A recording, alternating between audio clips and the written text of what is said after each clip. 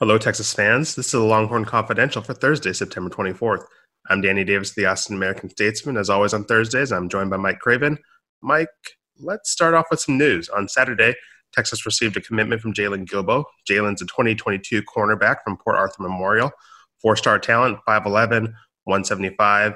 He had offers from Alabama, LSU, Texas A&M, Penn State. So obviously a recruit that a lot of schools were going after. What kind of recruit is Jalen Gilbo, and how excited should Texas fans be about this commitment? Yeah, I mean he's a really good player, so I think Texas fans should be excited.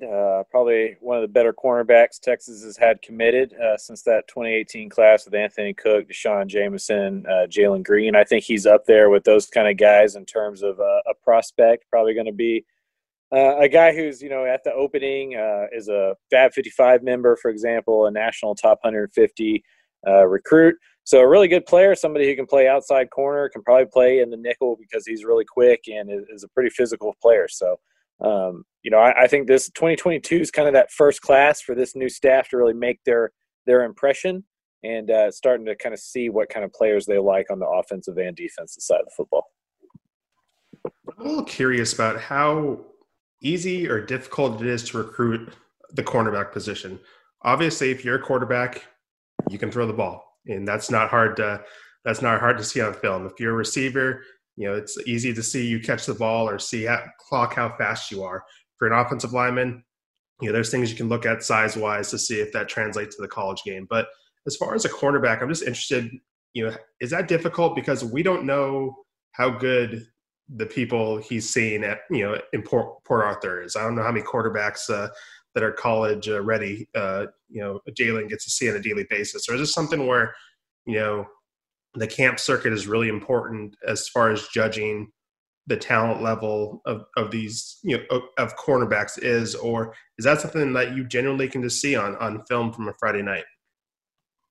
Yeah, I think with 7-on-7, and then the camp circuit, like you said, but really 7-on-7 and how much that's just taken off. Not only like high school 7-on-7, but like Adidas, Nike, all those teams they're everywhere. He plays a fast 7-on-7, which is an Adidas team out of Houston, around a lot of good wide receivers, a lot of the other really good cornerbacks in this class. And so, you're able to measure him up. This offseason was a little bit weird with everything kind of being canceled and stuff like that. But, I think with how the spread offenses and stuff are going, cornerback is one of those positions that you can get a lot of film on from their high school career. Then you can watch them 7-on-7, stuff like that. There's not a lot of physical growth that, has to happen, right? Like Jalen Green's probably, only 15, 20 pounds heavier than he was when he graduated high school. So it's not like offensive line or defensive line where you have to see how a person matures physically over, turning 17 to 18 to 19 to 20. So I think it is easier in that way. And then the way that offenses are ran now, you get to see them more than maybe 25 years ago when a top flight cornerback, may not even see a ball or two his game with how much passing was going on or how little passing was going on. I think nowadays there's enough ways to see a guy on Friday and over the summer to really have a good idea, as good of an idea as you can in terms of recruiting on kind of who to go after and who still has some stuff to work on from that transition from high school to college. Now, Jalen has a teammate at Port Arthur Memorial who is in Texas's 2021 class, defensive lineman Jordan Thomas. I think we've talked about this before, but I'm curious, when you are a commit like Jordan has been for the past few months, I forget when exactly he committed, but he's been with Texas for a little bit, and a teammate of yours gets on Texas's radar and is someone that Texas wants. Do you turn into a recruiter? Are you putting the full court press whenever you see him in the weight room or in the locker room or in the hallways at class if Port Arthur is back in school? Or do these kids kind of respect the process a little bit more these days, and they know what it was like when they were getting recruited, and maybe they back off and only give advice if it's asked for? I think it's a combination of both, and some of it probably has to do with the individual relationships. Some teammates are closer to others than everybody else, or whatever. Like not all coworkers are as close as they are to every coworker. Same with teammates and stuff like that. And so it depends on how close the other commit is to the guy you're going after, but it can't hurt, right? I mean, having somebody in your locker room that you know and you trust and you enjoy, and you're kind of from the same area and have gone through the same stuff and know the same people, and et cetera, et cetera.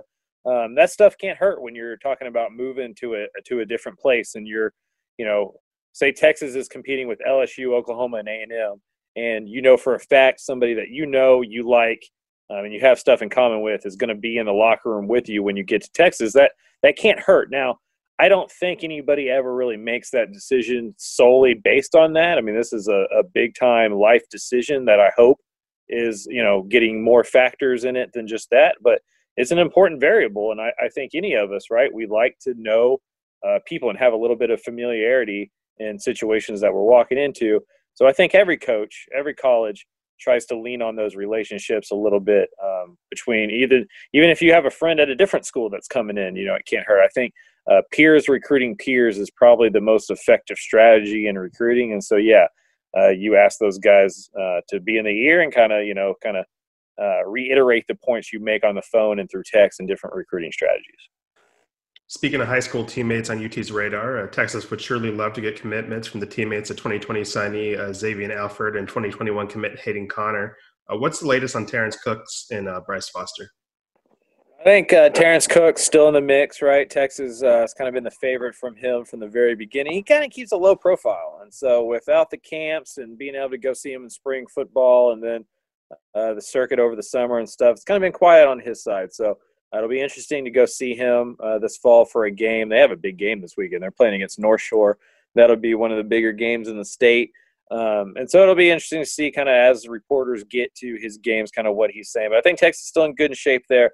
I think Oklahoma's the safe bet for Bryce Foster. He's the best interior prospect in the state at offensive line, in my opinion. And if I had to put money on it right now, I think the Sooners are probably in the best position for him.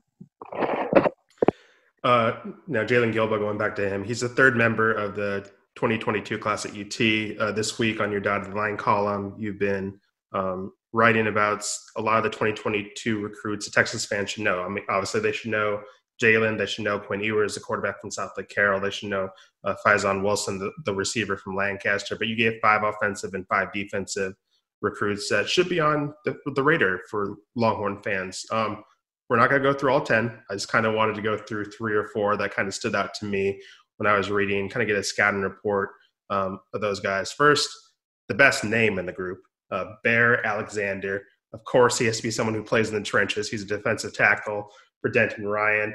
That means he's a current teammate of Jatavian Sanders, Billy Bowman. What should we know about Bear aside from his great name? I mean, he's like 6'3", 310 pounds, and he's probably lost weight to get down to 310 pounds. He's just a big, big guy.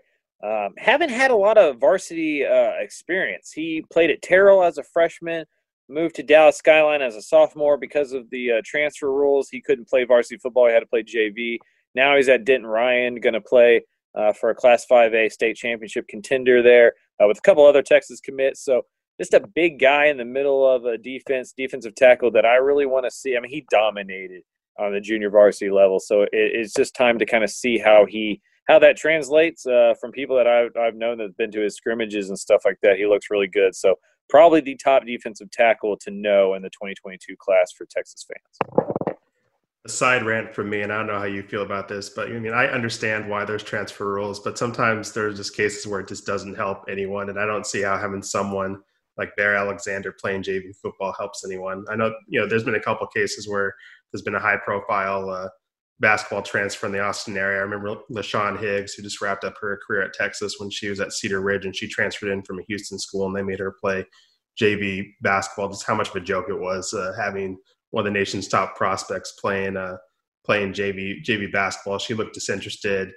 The people she was playing just couldn't guard her, obviously, and that was demoralizing for them. So there's just some of these cases where I just don't get it. But moving on, Del Valle receiver Caleb Burton, that makes him a local kid, comes from a athletic family. His dad, who's his coach at Del Valle, played football at Syracuse, was a linebacker who had a cup of coffee, I believe, in the NFL. His sister's a really good softball player who is currently at Texas Tech. What do we need to know about Caleb? Is he possibly the top receiver in the state? Well, I mean, if you look at 24/7 and Rivals, he's considered the top wide receiver in the nation, and so having a guy local that's like that is big for Texas. Now, it's tough, right? When you're not an Austinite, when you're not completely from Austin, he's here because his dad's a football coach, and this is where his dad is coaching football. Maybe you didn't grow up a Texas fan and stuff like that, and so people are going to look at it like, got to get this local kid. Why didn't he come to Texas or whatever? And so the Longhorns are going to be in a battle with it. Pretty much every single major program in the nation. It's going to be tough for them to get him here, but he's getting Garrett Wilson type comparisons. Somebody who, really athletic, not a huge guy. I think he only weighs 170, 175 pounds, but really athletic, can jump, can play basketball right. One of those kind of guys who can really go up and get it. It can be a downfield threat. So seeing him kind of mature into an upperclassman with all of that height, I think it'll be interesting to see kind of how he does in his junior year. Not a team that has the greatest, quarterback play, so he's not going to put up like 80 catches, 1,000 yards, something like that you would see if he was at Lake Travis or Westlake. But considered a really good player, and it's time to see if he kind of lives up to that hype as an upperclassman. Let's talk about Dickinson tight end Donovan Green. Now, tight ends don't get a lot of love from us on this podcast, in part because there's not a lot of tight ends out there, but Texas has been talking a lot about tight ends recently. Tom Herman, Mike Yurcich, even Sam Ehlinger, because of their usage of the 12 personnel in the UTEP game, and kind of talk about that in the offseason. Obviously, Texas is wanting to get some tight ends on campus. Now, Donovan's the only tight end that's been offered so far in this 2022 class. What do we need to know about him? And is he someone that can step in and be the next Cade Brewer, the next Malcolm Epps, the next Jared Wiley? Yeah, I think tight end is probably one of those positions that's harder to offer early than, say, a wide receiver, or maybe even other offensive positions there, just because, we're not going to know who those guys are yet. It's going to be hard for a sophomore to really make a huge impact at the tight end position. You have to be really, really good, to already be that big and that athletic to kind of play that position. So Donovan Green, really good player. I'm going to actually go see him on Thursday. I'll be up in Dickinson to see Dickinson versus Sherman. So I kind of get an in-person scouting report. Some of these younger guys, it's kind of hard to get a read other than, just watching some of their highlight films, because we didn't get to see them all spring and all summer and stuff like that. So to kind of see him be able to block, be able to run, I think he's the best tight end in this 2022 class, but that doesn't mean some other names won't emerge at the position. Finally, Christian Driver. He's a defensive back at Argyle Liberty Christian. If you're a Green Bay Packers fan, you know his dad, Donald. I think Donald was on Dancing with the Stars too at one point, so maybe if you're a pop culture fan, that name rings a bell. What do Texas fans need to know about Christian? How good can he possibly be? Yeah, he's a player that I need to go see. I have yet to see him play, which is pretty unusual when a guy gets to his junior year. But he's a private school guy, and without camps and everything this summer because of COVID and the spring and stuff like that, just haven't been able to see him play. He seems like a really good player on film. He's fast. He's big enough. He checks kind of all those boxes that you want to see. Texas is pretty big on him. He was on campus not too long ago on kind of like his own visit. You can still, just come to towns, come to visit, campuses if you want to come see it for yourself and stuff like that. So definitely a guy who's on Texas's radar, and somebody who I'm really interested to kind of go see and get an in-person read on this as a junior. This past weekend, you actually got to go to a football game. I'm sure that was kind of a good experience with you. And as we'll hear in this upcoming audio, you had the band playing. You watched live football. I'm sure that was fun and a return to normalcy for you. But you were in Hallettsville to talk to Jonathan Brooks, who rushed for over 200 yards, scored 4 times as Hallettsville beat Rice Consolidated. Let's tune into your interview with Jonathan and hear what he had to say about his recruitment and what's next for him.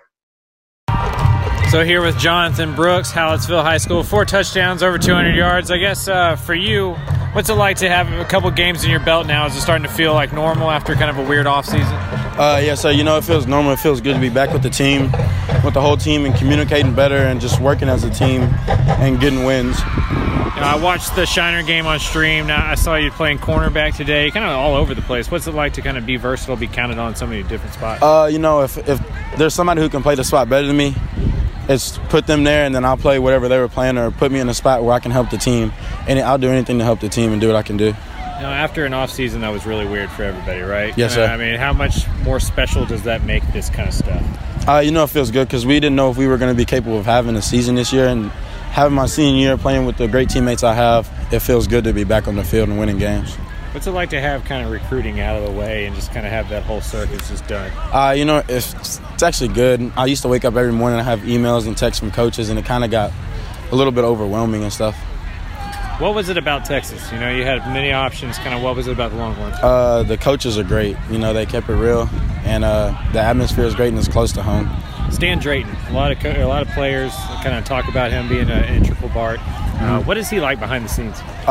He likes me as a player, and not only as a player, but off the field as a man behind the scenes. You know what I mean? And he's a great person, and he coached Ezekiel Elliott, so he knows what he's doing. He's coached a lot of NFL backs and stuff. Take me back to your sophomore year to now. Where do you think you've improved kind of the most? Just believing in myself and working as a team. And we didn't have the numbers my sophomore year, and we got a lot more numbers now. But just believing in myself and working as a team.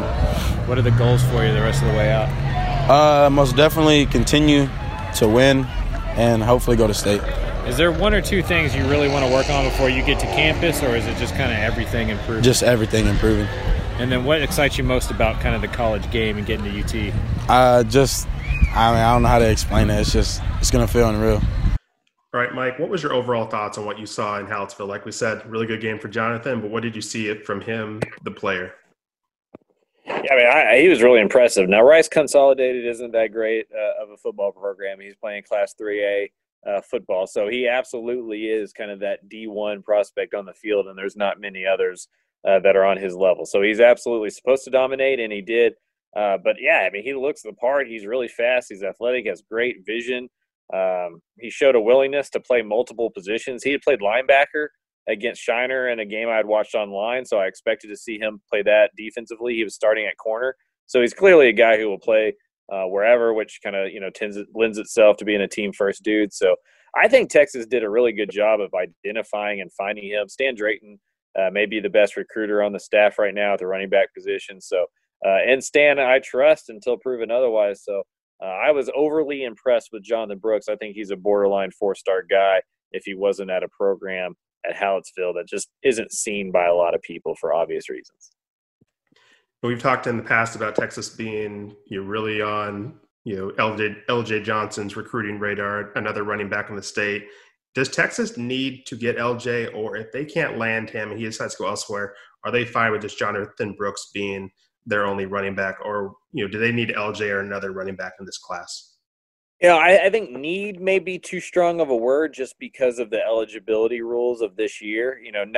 Not losing eligibility after this year, I think kind of alleviates some of that pressure for not just Texas at running back, but almost every position for every program. If you don't find the guys in 2021 that you kind of targeted early, instead of kind of going down your recruiting board and reaching for a guy you normally maybe wouldn't, now you can make that decision and go, okay, we'll just save that scholarship and go 2022 because in theory, guys won't leave.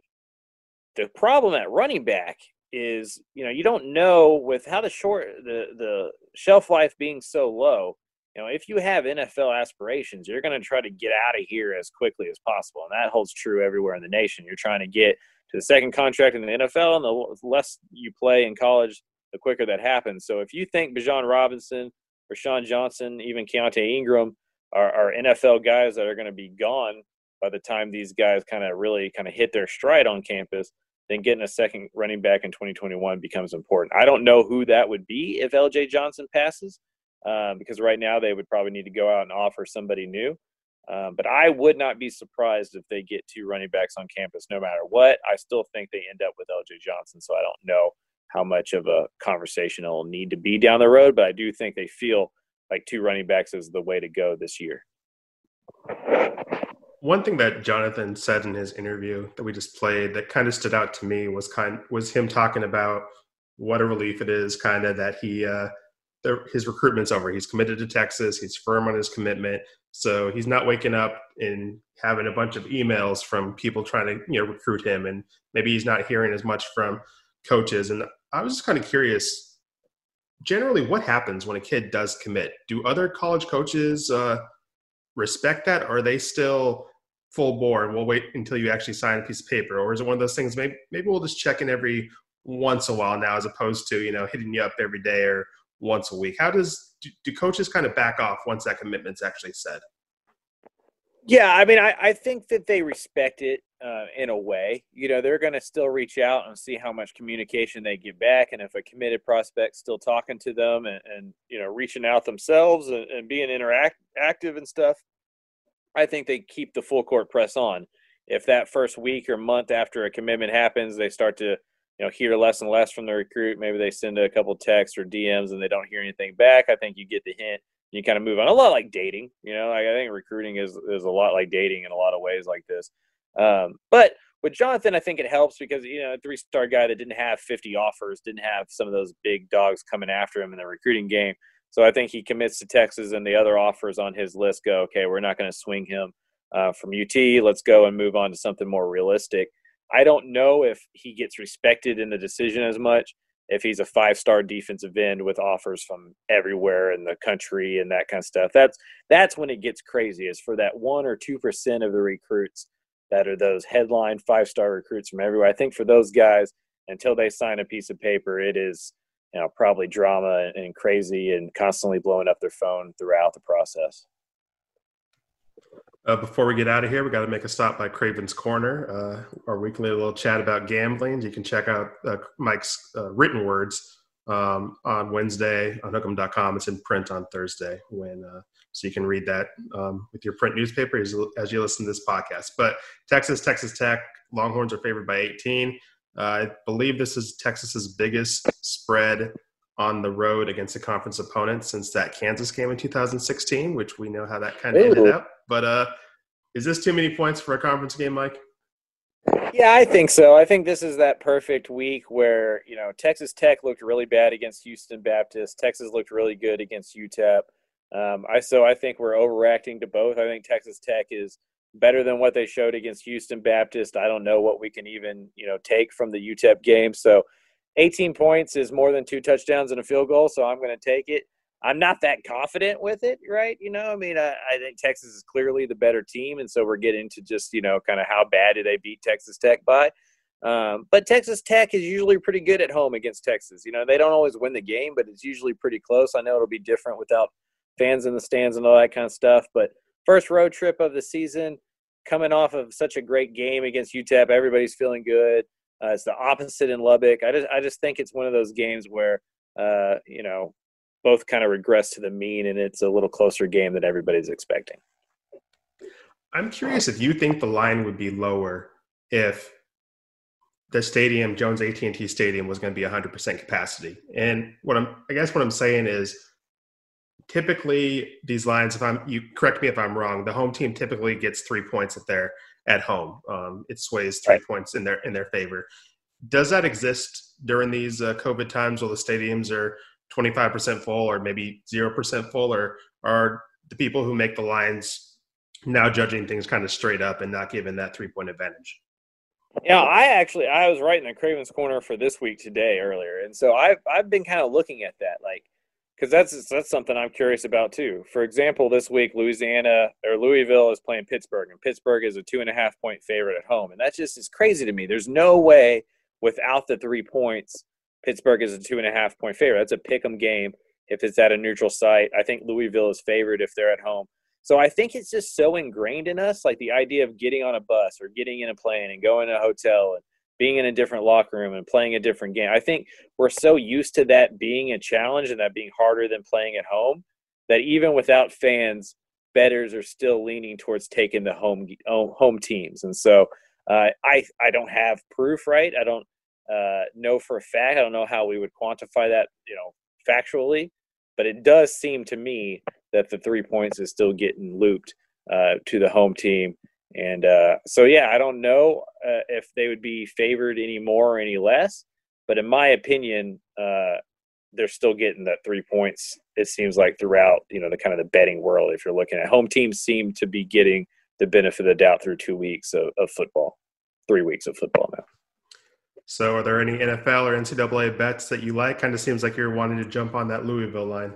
Yeah, I'm going to take Louisville. Again, it's the same. I think, early on, always look for overreactions because, we spend 6-7 months thinking we know a team. They come out and they play bad or they play really well and we overreact and we jump on them. A lot of times it tends to just end up being what we thought was going to be true. I don't think Louisville is as bad as we think they are just because they lost to Miami. I think Miami is pretty good and they scored 34 points in that game. So I think the Louisville plus 2.5 against Pittsburgh is probably my lock bet of the week. Awesome. Well, we are going to get out of here. What are you working on the rest of the week? Obviously, you got your dotted line column. You got Craven's Corner. What are you working on the rest of the week, and where are you going to be this weekend game-wise? So Thursday we'll put out kind of a schedule of where everybody's playing. I know this year not everybody, you can't really just jump out and go to games, but with streams and stuff like that, I think it's good to know kind of who's playing and where they're playing. So 11 of Texas's commitments are playing this week somewhere. So we'll put that on Thursday, and then I will be in Denison, on Thursday to watch Jadarian Price, the running back from up there. Friday, I'm going to see Denton Ryan at AT&T Stadium, so that'll be a couple Texas commits plus Bear Alexander that we mentioned. And then Saturday, I think I'm on TCU Iowa State if the college game I'm scheduled actually happens to go. I think I'm at TCU Iowa State on Saturday. We'll keep our fingers crossed. It's kind of been a toss-up with you and your schedule recently, it seems. Yep. But we're going to get out of here. As always, we appreciate y'all listening to our podcast each week. Don't forget to shoot us a review at the Apple Store and the Google Podcast app. We appreciate that. Thanks for tuning in, and we'll see you next Thursday. Later. Peace.